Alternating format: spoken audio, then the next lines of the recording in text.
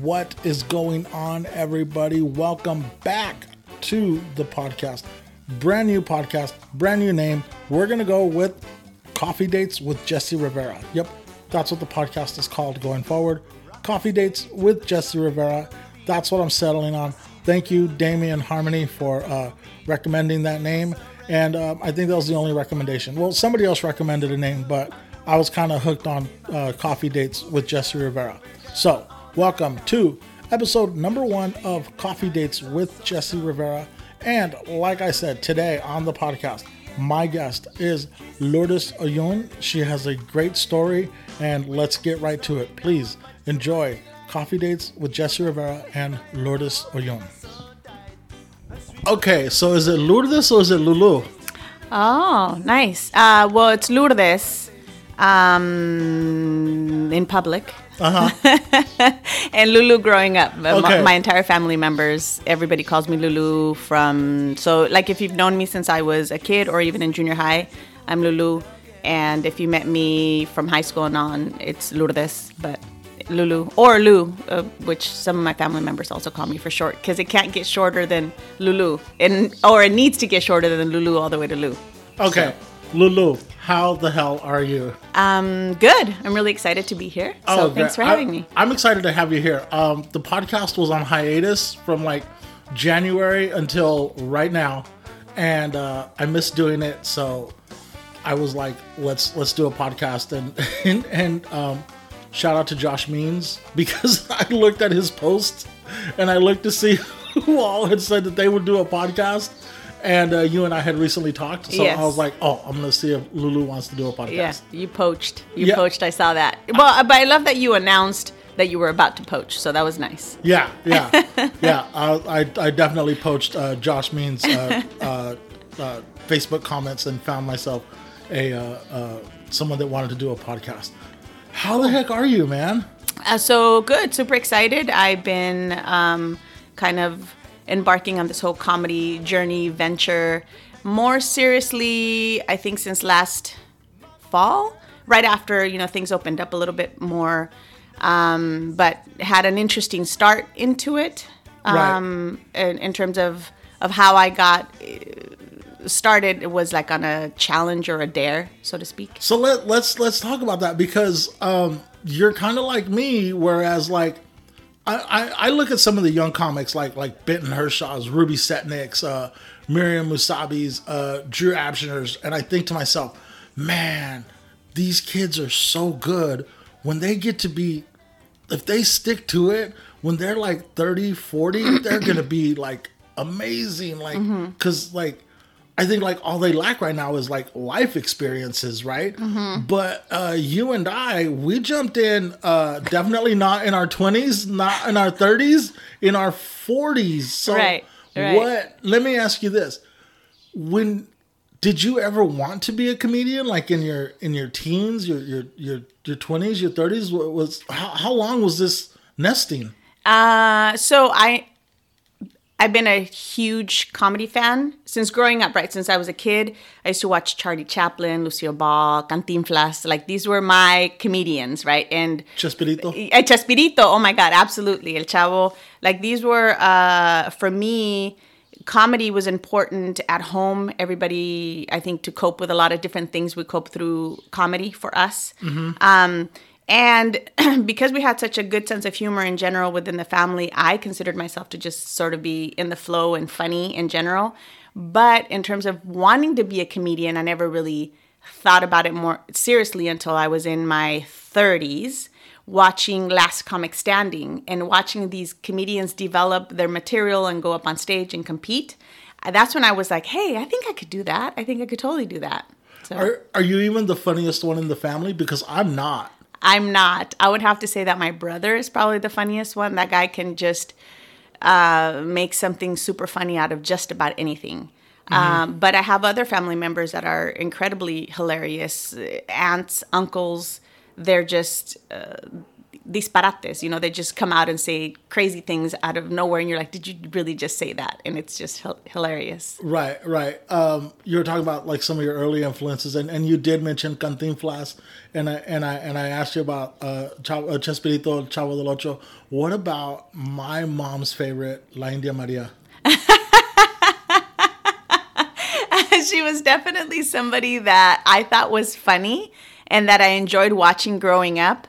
And I didn't put her in as part of my list of comics because she just felt so real.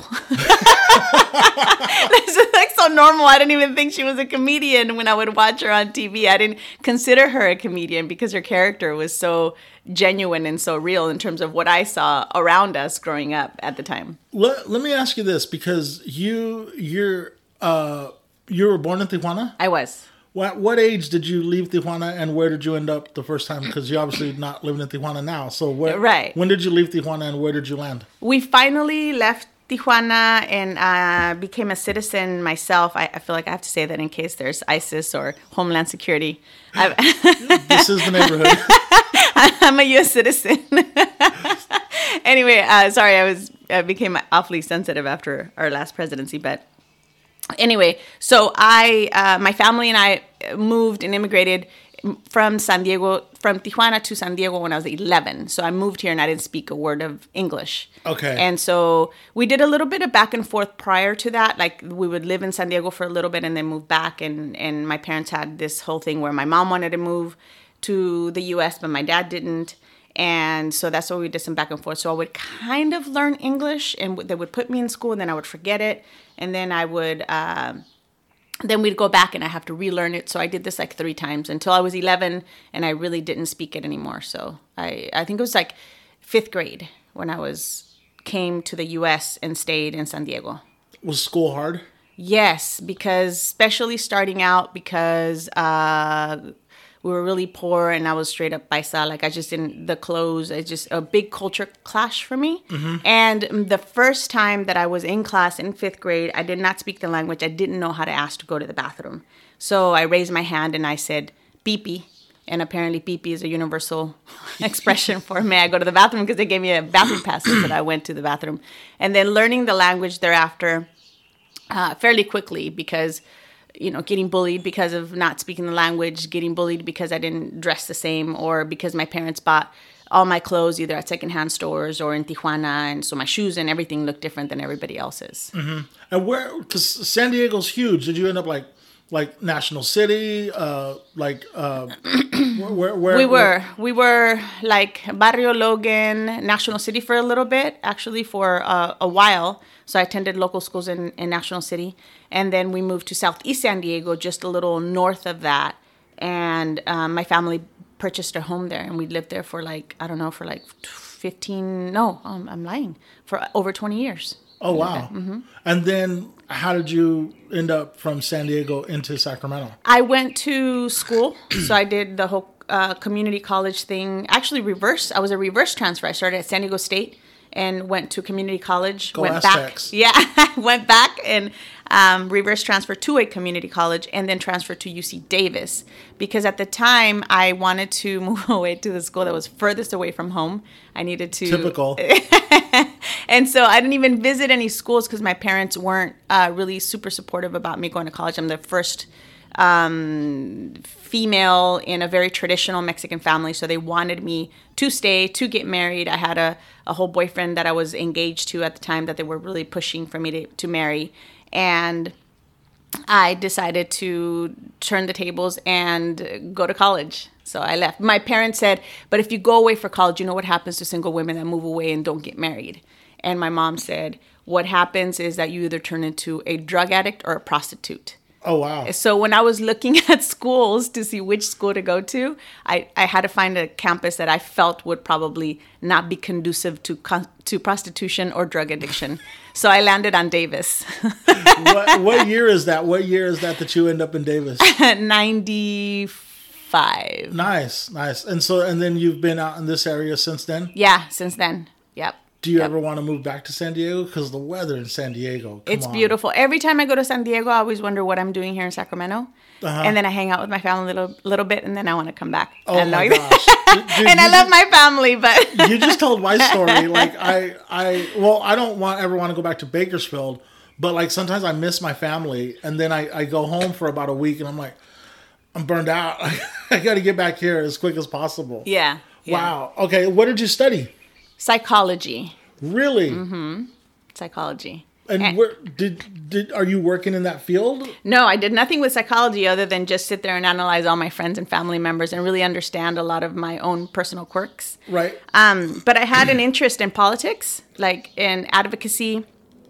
And I remember looking at the Capitol and thinking, I want to work there. I want to be there. That's where I would like to work in there. And I didn't know how to get any contacts or anything. So when I graduated from college and all those jobs and money offers didn't come through, somebody lied to me. They told me that if I had a degree that I was going to get a bunch of money, and nobody gave it to me. Right. That's definitely your high school counselor, right? Yeah, they lied to me. So anyway, I went to the Capitol, and I just went in there and I started dropping off my resume in all the offices that I could. I didn't know the difference between Republican and Democrat. I just kind of, sent my resume out there, and I got a call, and I started working at the Capitol. So that's why I stayed. And you've been there since what, 96, 97? So when I was working, and that happened in 98,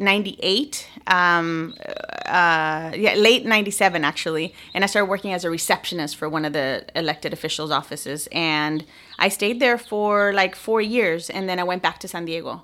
And did different jobs in San Diego, and then eventually about 10 years later went back into politics after working construction with my dad for a little bit as well. Went back into politics and came back to the Capitol, worked there for another 10 years, and I'm now working as a lobbyist. Wow. That's amazing. That's such a great story. Just like that, if that's the story, that's great right there. Like that's like, you conquered the language, you conquered, you overcame the bullying, and you got your degree, and you're working in something that you absolutely love. Because when you said, I'm working as a lobbyist, like your face just lit up, And so what finally made you jump in and do comedy? And let me ask you this. Did the pandemic stall your entry into comedy, or is it what pushed you into comedy? It probably pushed me a little bit more, but stalled it at the same time. So it was both. It was a little bit of both. So the comedy came when I was married. Like I said, I've always had an interest in comedy, but watching this one show and talking to my then husband and telling him that I think I could do that. And he said, "Oh, babe, I think you're funny, but not funny enough for stand-up." I was genuinely hurt. I was hurt, but also like challenged. Yeah. And when I was driving down J Street, I happened to catch a little tiny sign that said Comedy 101 or Comedy Classes 101. At the comedy spot? At the comedy spot. Yeah. And so, shout out Sacramento Comedy Spot. Yeah. And so I signed up for those classes just out of spite. Out of spite, I signed up for those classes, and then I told my husband every Monday night, because those are like 4-week classes or 5-week classes. Who was your instructor? Why am I brain? John Ross. John Ross was my instructor, and I loved him, and he is hilarious. Yeah. He is hilarious. Yes. And so and John knew that I was doing this, and he's like, I'm not going to get in trouble, right? Like, your husband's not going to walk in here and like beat me up or something. Because I told him that I was lying about being here, and I told because of the nature of my work, there's a lot of events that I have to attend in the evenings, and I work late, oftentimes until 9 or 10 o'clock. It worked perfectly for me to tell my husband that I was at an event every Monday night while I was, furiously writing material and going over it with Ross in the class. And so that he believed that I was in class. He believed that that I was at an event while I was writing. And then every morning when I was putting my makeup on and I was getting ready for work, I'd have some comedy playing in the background. And he thought that was weird that I would be listening to so much comedy. And then as I said, no, well, you know how much I like comedy? Like, it's not a big deal. This is totally normal that somebody listens to comedy nonstop all day, every day. And then when the open mic show came, you know, because it culminates in you do the open mic night. I did it. Yeah. And I was super nervous about it. I invited like 50 of my friends or more, actually, not to come see me, but I explained what he said and how he challenged me. And I said, come see his face when I show up on stage, because I didn't tell him. So on our way to the show, I was super nervous and like my hands were really sweaty, and he's trying to hold my hand. I don't want to hold his hand because my hands are really sweaty. Then he catches a quick touch and he's like, why are your hands so sweaty? I'm like, I don't know. It's June. It's super hot, Sacramento. And we get in, and he's seeing a lot of people that he knows because he knows some of the people that I work with. But then also somebody's mom was there. And he's like, why is Maria's mom here? And I was like, I don't know. You know, these legislators, they just invite everybody. They want everybody's money or whatever. Yeah. I said something dumb, and he bought it. And then we all sat down, and I told him I had to go to the bathroom. I said, babe, I'll be right back. I'm going to go to the bathroom. And I just never came back. I just popped up on stage. And and he was very surprised, to say the least, to see me up there. What did any of the people who were in your class keep doing comedy? That's a good question. I don't remember, because this was so long ago. Honestly, this was it like, June, like a year ago? No, this was like June pre-pandemic. This is way pre-pandemic. This was like I want to say like 7 years ago. Oh wow! It was a long time ago. And then that's when I started. So I don't remember the people that were in my class, to be honest. Okay, all right. So this was pre-pandemic. So then, were you doing comedy before the pandemic? Yes, I was. Okay. But I was, I came back right before the pandemic because maybe a few years after that, I continued to do, when I did that whole thing with my ex-husband, I continued to do comedy, but then got divorced. And then I didn't feel funny for a few years. Or I felt a different kind of funny. Divorce will do that, right? Yeah. And so I just didn't go up on stage for like 2 years. And then once that was over for me, then I started getting back on stage, and then the pandemic hit. Well, they say, having studied psychology, right? They say that in any big traumatic event, 18 months is what it takes to get used to, like a breakup, a move, a new job, right? Correct. So right about the right amount of time, and yes. you jump back in, then the pandemic. Yeah. And then, so where was the first mic you hit when you returned after the pandemic? Like, what made you do that? Like, was it just like, enough's enough, I got to do it? Yeah.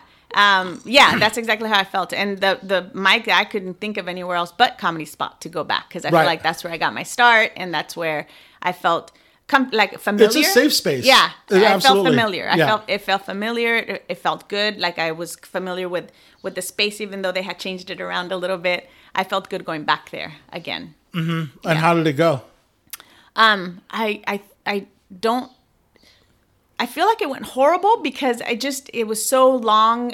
You lose, if you're not on stage constantly. For me, I just feel like I lose the ability to be confident. So I'm more confident the more I'm on stage. The less I'm on stage, I lose that confidence. It's like when you work out and you're like nice and buff, and then you stop working out and then it goes away. Same thing. That's how I feel when I'm on stage.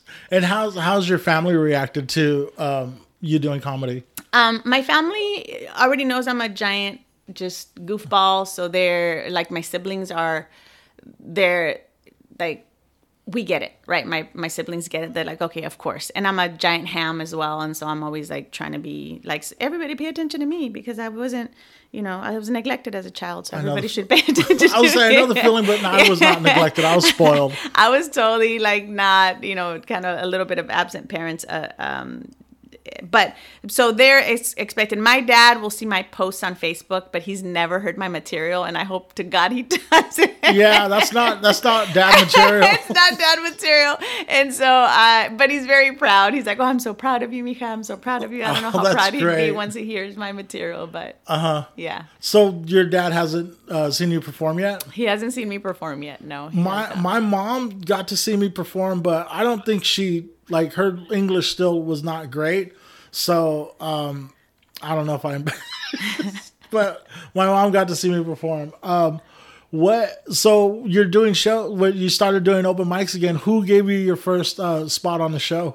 On Like, did you do any shows when you did comedy the last time? No, I didn't do any shows back then. Okay, so then this time around, who gives you your first shot on the show? Oh, the first shot on a show is Tavi. And really? Yeah, so Tavi, I like really surprised that she saw me doing open mic, and she was like, "Hey, I'm gonna do this show. I think you're really funny, and I'd like to invite you to be part of this lineup." And I was really excited. And Diego Curiel, who's I think is super funny as well, headlined that show. And it was myself, Graciela, and Sammy that did it. But I think actually no, that's a show. But let me take it back. I have to give a shout out also to Josh Means, because he had the comedy competition and he let me go on the comedy competition and I won. Oh, and wow. so I was really excited about this. So I take that back. I guess it's competition and show. I was thinking it differently, but I suppose a competition would be the first one. So Josh is the first one that gave me that shot to do something like, oh, I'm actually going to be like, this is as Lourdes versus just another comic part of the open mic lineup, right? Mm-hmm. And so that particular opportunity, he helped me because he challenged me to work harder, to put something together that was longer than 5 minutes, longer than 3 minutes, 7 minutes, to try and get it to a place and space where I felt comfortable performing it. Yeah. And and then after that, Tavi then saw me at another show and said, "I think you're really funny." And so that was a show. So shout out to her as well for making me feel like I'm good enough to be a part of a smaller group of comedians. So. Did it make you nervous to do the competition? Did that yeah. Did it really weigh on you that this is a competition? It did. It felt very, very real and challenging for me, because I felt like if this is a competition, well, I want to win. I'm competitive, and even though I try to say that I'm not, I think I really am. Right. And so, like, to me, I just feel like we grew up in a kind of a competitive family in a way. Like everyone, I feel like just being old school Mexican, all old school Mexicans are trying to outdo another Mexican. Like they're like, well, mine's better than this. Or like my sister had a conversation with like our neighbor who asked her if she knew how to make frijoles. And my sister's like, yeah. And then she's like, oh, pues, my daughter wins because she can also make frijoles and she can make rice. It was like this crazy thing but food. It was weird. It's like there's always this competition. I felt like growing up, like we had to be better, but it was all domestic. Can you make frijoles? Yes. I can absolutely make frijoles and everything else. I make some pretty good frijoles myself. How'd you like the coffee? It was so good. I'm feeling it right now. Like I feel like I'm gonna start talking faster, and my heart's beating fast. It's good. Really? Do you need some water? Good. No, I'm good. You're good? Yeah. Okay, great. So then I saw that. I do remember seeing that you won that comedy competition. I think that's like the first time I was like, who the heck's this? I was like, who the hell's this? And then I saw that you did Johnny Taylor's Rush Room. I did. The Rush Room. Yeah. And that was the night Buddy headlined? Yes. Yeah. Yes. That was a lot of fun too. Yeah, that was a great lineup. Yeah. It was a really good lineup. And how did that go? It went great. I was really excited. Johnny, I was really excited about him just saying, oh, come on in and, giving me a shot. I was really surprised at the talent that I had to go up with, right? Mm-hmm. in the room. So I always feel excited to be like, oh my God, these guys have been doing this way longer than I have. And I have nothing but tremendous respect for anybody that goes up on stage, and especially somebody that's been doing it longer. So I was really honored to just be there. So it was fun. How do you feel that your material changed from 7 years ago when you first were on that open mic to like the material you're writing now? Is it similar? Is it completely different? Any of those jokes still around from 7 years ago? I have some of them around, but I shelved them a little bit because I am more bold with my comedy. Like I'm telling a lot of my comedy is just like crazy stories from my family, right? Mm-hmm. And so I'm more open to being myself on stage, and so to act out some of the stories that I'm telling on stage. I think it's changed in that way. Whereas before I was just telling a story, I think now I'm actually acting acting out and showing you more of a story. Okay. And my personality comes through a little bit more that way than it did before. All right. And you excited about that direction? I am. I really am. That's awesome. That's awesome. You're going to be on Jess Roberts' No Boys Allowed. Yes. What day is that? That's June 21st? No, the 18th. June 18th. So that's 2 weeks Yes. from today. How'd you hear about that show? Have you been to one? I have not been to one, but I have seen them, just the posts that she's made from the past. And so that I heard from her directly after I did a set at Stab. She said that she was curious, like, who's that? Because I went up there and I was just talking. Sounds like Jess, too. Yeah, who's that? And I was just kind of up there doing my thing, just being super goofy and energetic. And she was like, I really like that energy. And I think it'd be great if you can do a No Boys Allowed. And I thought it was super cute because she was like, it's LGBT. Are you okay with that? And I was like, are you okay with me not being LGBT, being a part of this? I appreciate that, even being Pride Month in particular. Right. And that lineup, I can't think of everybody. Okay, so Jess is headlining it. And then Lindy West and Tina San Lucas are features. And like, I feel like such a ham saying like all three of those are like some of my best friends. But they really are. Like Jess, we hang out all the time. Tina San Lucas is super busy, but we hang out. I was just on a show with Tina the other night, and Lindy and I have recorded a couple of podcasts together.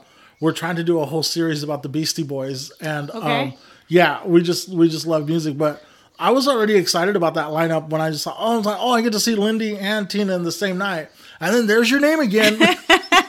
I know, I'm sneaking in. Yeah, and so. And I'm giving you a guest spot on the next Backyard Funnies. Yes. So I was like, well, let's see what the deal is with this girl. Yeah. Thank you. I appreciate that. I really do. Right. Where do you want to, like, where do you see yourself like 5 years from now with comedy? Do you want to just keep writing and are you just writing this out to see where it takes you? Kind of, but it's so interesting because I do have, I am older, as you mentioned, and also. Wait, I didn't say you were older. Well, we talked about being in our 40s. I just said you didn't start comedy I did not say that you were older. Thank you. You're right. Yeah, okay. Maybe I just feel older because I feel like this is a young man's game, right? Like La Viejita. Yeah, La Viejita. La Señorita. Yeah, exactly. Well, I just feel like. Do you want a blanket? Yeah. I'm sleepy by 9:45. My dinner's at 4:30. I'm not even joking about that. Like, I get hungry by 4:30. I'm done. Like, I want to be asleep in bed by 9:45, and now I'm out of these comedy spots. And you wake up at 6? Yeah, because no matter what time I go to sleep at, I still wake up at 6, like a good old lady. Okay, I'm sorry. Where were we? That's okay.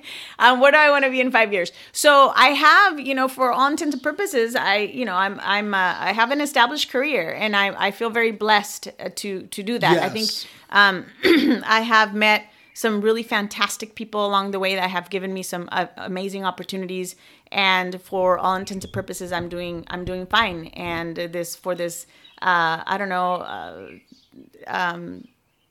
little girl from Tijuana, as you mentioned, to just be a part of an amazing political world and to be on the forefront of it, of making and also being there while big giant policies are being processed right through the legislature, and also on the other side now as a lobbyist influencing just the legislature and different proposals.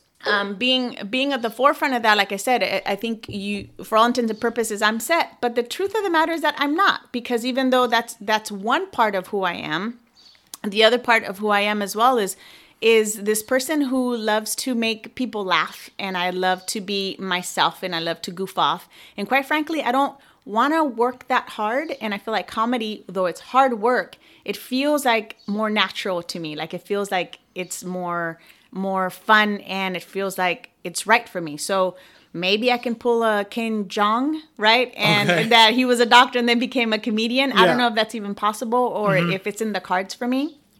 But if it is, I'd be willing to explore it. Like, even though and if it doesn't work out, I don't mind just having a skill. I think it's great to have a skill like this. Right. Isn't it like crazy? Like, because I remember when I first started it, and like my coworkers were like, oh my God, I can't believe you go up there for 5 minutes. And then I'd be talking to them like, man, I did 7 minutes last night. Man, I did 8 minutes. And they're like, oh my, like the more and more time they just see it is scarier. And I just keep seeing it as more of a challenge, Yeah. And it helps with self-confidence in general. And I think that it helps what I do even more so. It just being able to express myself in a way that is genuine and real, which sometimes in politics, we need that. We need more of that. Right. Did you ever think you'd end up in politics?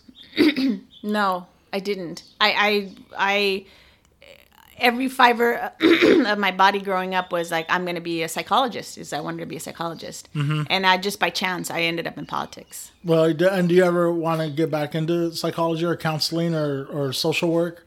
I mean, I think if you do politics right, it's social work, right? Yes, absolutely. That is absolutely true.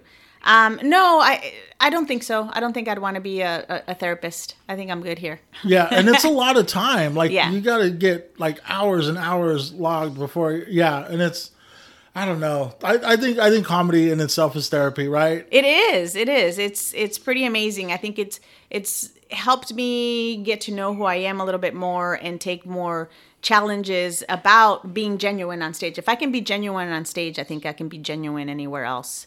Right. There's a lot of there's parts of me that I keep under wraps than I'd like to, and comedy has helped me bring it out more. Right. I get that.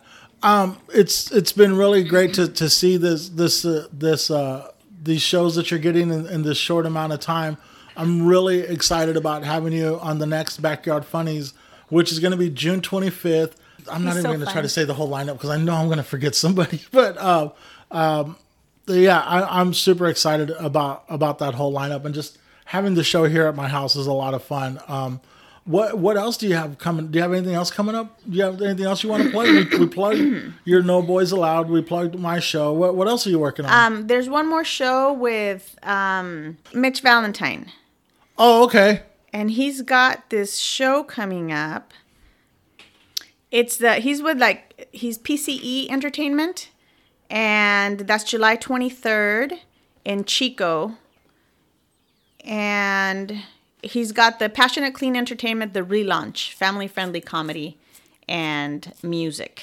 Fun. Mm-hmm. All right. That should be a lot of fun. Got that coming up in Chico. Yeah, July 23rd. Okay. All right. There's a segment you asked me. You asked me last night if you needed to prepare for anything, and I said no, and I feel bad because I do have a segment that I always finish the show with this segment, and I hope I can remember all 5 of them. I do this thing called 5 easy questions, and there's no right or wrong answer, right?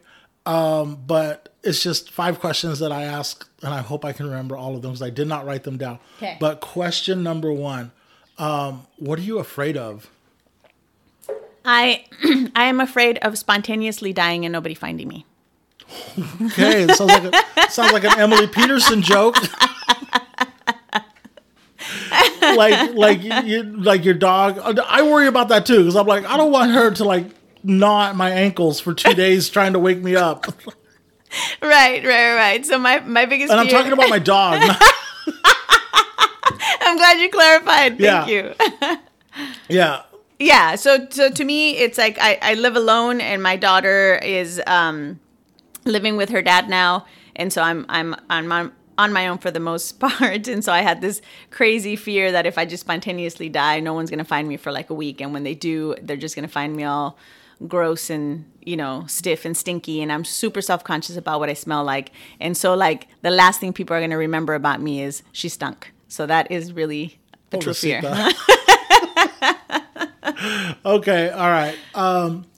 Who or what inspires you? That is a really good question.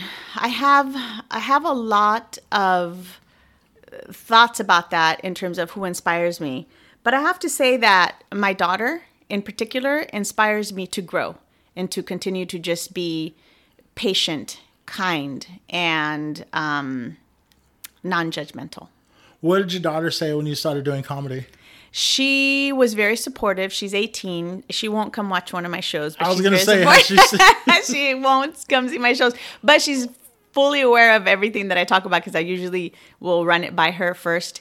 And if I can get And her she's to, like, Mom. yes, a lot of head shakes and like, Mom, oh my God. But she always gives me a thumbs up and she approves. And she's like, just be you. She always says, you're naturally funny. You'll be fine. So What would you think if your daughter came to you one day and said, I think I want to do stand up? I would totally support her. I would totally support her. I would, be happy to sit at the table and go through, hash out some material together. That would be so much fun. Okay. All right. Question number 3. What have you been meaning to get to? Like what is something that you're like, oh, I got to start doing that? Like either like some kind of chore or some kind of like task. Like what have you been meaning to get to and you just kind of keep putting it off? Recently it was traveling, right? So I've been meaning to travel more, and I had been meaning to travel, but then COVID hit and all these things. But probably the other part now that I talk about, because now that you mentioned that, thinking about the thing that I genuinely, truly am putting off, and I should get started on, is writing a book. Oh. I would love to write a book. Are we talking nonfiction, fiction? Probably a combination, just telling a really good story. I have thoughts in my mind about different things and maybe short stories, but that's kind of what got me to writing comedy, because when I would try to write a story, I came up with just writing kind of shorter verses of things, or like poems or sorts. And so I feel like comedy is kind of like poetry in a way. Mm-hmm. And so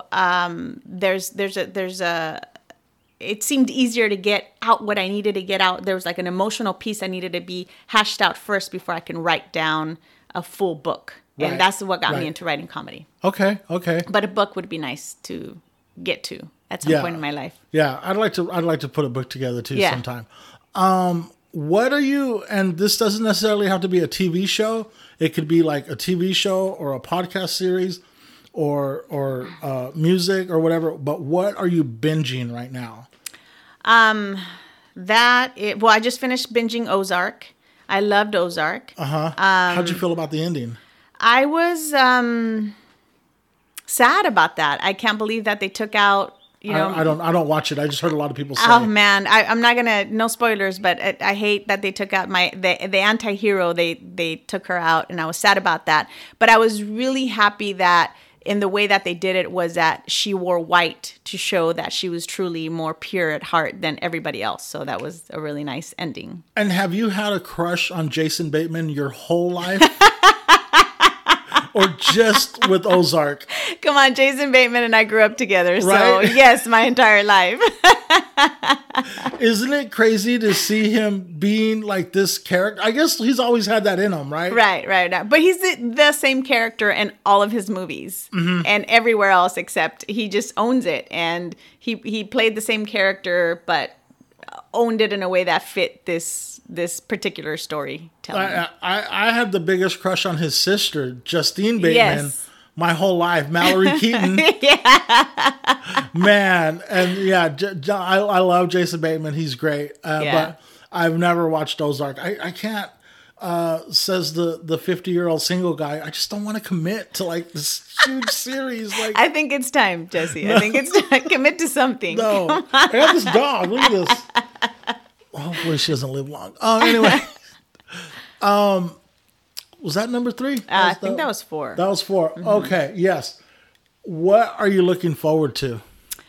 I'm genuinely looking forward to connecting with more comedians. I feel like there's a lot for me to learn here, and a lot for me to learn from people that are out there doing the comedy in a way that I never have. And I have my own life experiences outside of this world. And this is so new. I feel just so brand new. I'm ready to learn from these young folks that have much more experience within this industry than I do. And it's really neat to just see and talk to all the people that are on the open mic circuit.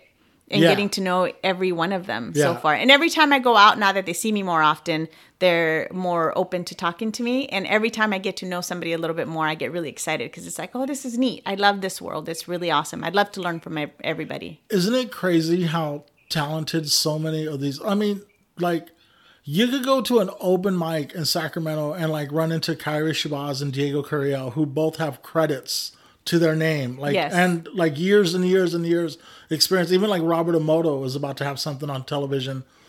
He posted about it the other day, and you know Josh Means is doing great things, and Yes. like now Mikey Winfield is Yeah. on America's Got Talent, and you know such a great comedy town. Right. Johnny Taylor, you know, Yes. John Morris, like there's so many great comics. Yes. Who are you? What comics do you like to listen to? Like on the radio or on Netflix, or like what are some of the specials? Can you recall any, or is it just too much? No. But there's a lot of them. But the ones that come to surface for me right away is like Tiffany Haddish. I just love her. I think she's super, super funny. I love Jim Gaffigan. Okay. I just love his comedy. It's so silly. It's very silly. It's silly. So silly. And then on the other side, obviously, you have the greats like Chappelle and Chris Rock, or even Eddie Murphy, but also Bill Burr is really funny. Love Bill I Burr. love him so much. Yeah. Like I could hear him. He could yell at me anytime. I'd love it. I would love to just sit there and get yelled at by that guy forever. He's so funny. I love these guys. I wish genuinely that I would have had an opportunity to go see him when he was. He was just here. Around. Yeah, Yeah, I know. he was just here. I didn't get to see him, but Joe Coy is also really good. Some of the comedians that are. The Latino comedians as well, like Felipe Esparza is awesome. yeah. I just, Sup, fool? Yeah. I love him. He's so funny. He's super down to earth as well. I had the opportunity to meet him a few times when he came to Sacramento. And then I totally stalked him at the airport one time in Burbank. Did you? Yeah, in Burbank. And I stopped and said hello. He was super, super gracious. So, Do you think you could do a stand-up set in Spanish? have you toyed with it? I haven't toyed with it, but I probably could, and I could really get super Mexican. I think that if I did it in Spanish. I watched this other comedian. She does it all in Spanish. Sofia Nieto, I think is her name, or Del Niño Nieto or something like that. And she's super funny. It's all in Spanish. And Franco Escamilla as well. He's very funny. And I don't know whether or not I could be like either one of those two, because I think my comedy's different. But I think I could probably pull it off. Do you think that if you were to do a set in Spanish, do you think that your comedy would go well in California and in Mexico? Or because it's two different worlds, right? Different worlds, it's for two sure. different worlds. Like, For I'm sure. not a real Mexican. I try to tell my friends that all the time.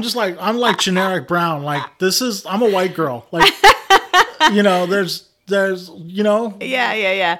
Yes, and I'm going to tell you why. Because I was born in Tijuana and lived there for a long time. And even though we moved to San Diego and I did this whole world, we still were going back to Tijuana a lot. Mm-hmm. So my roots truly, truly are in Mexico and the U.S. I'm split right down the middle. At any point in time, I can turn into any one of your tias.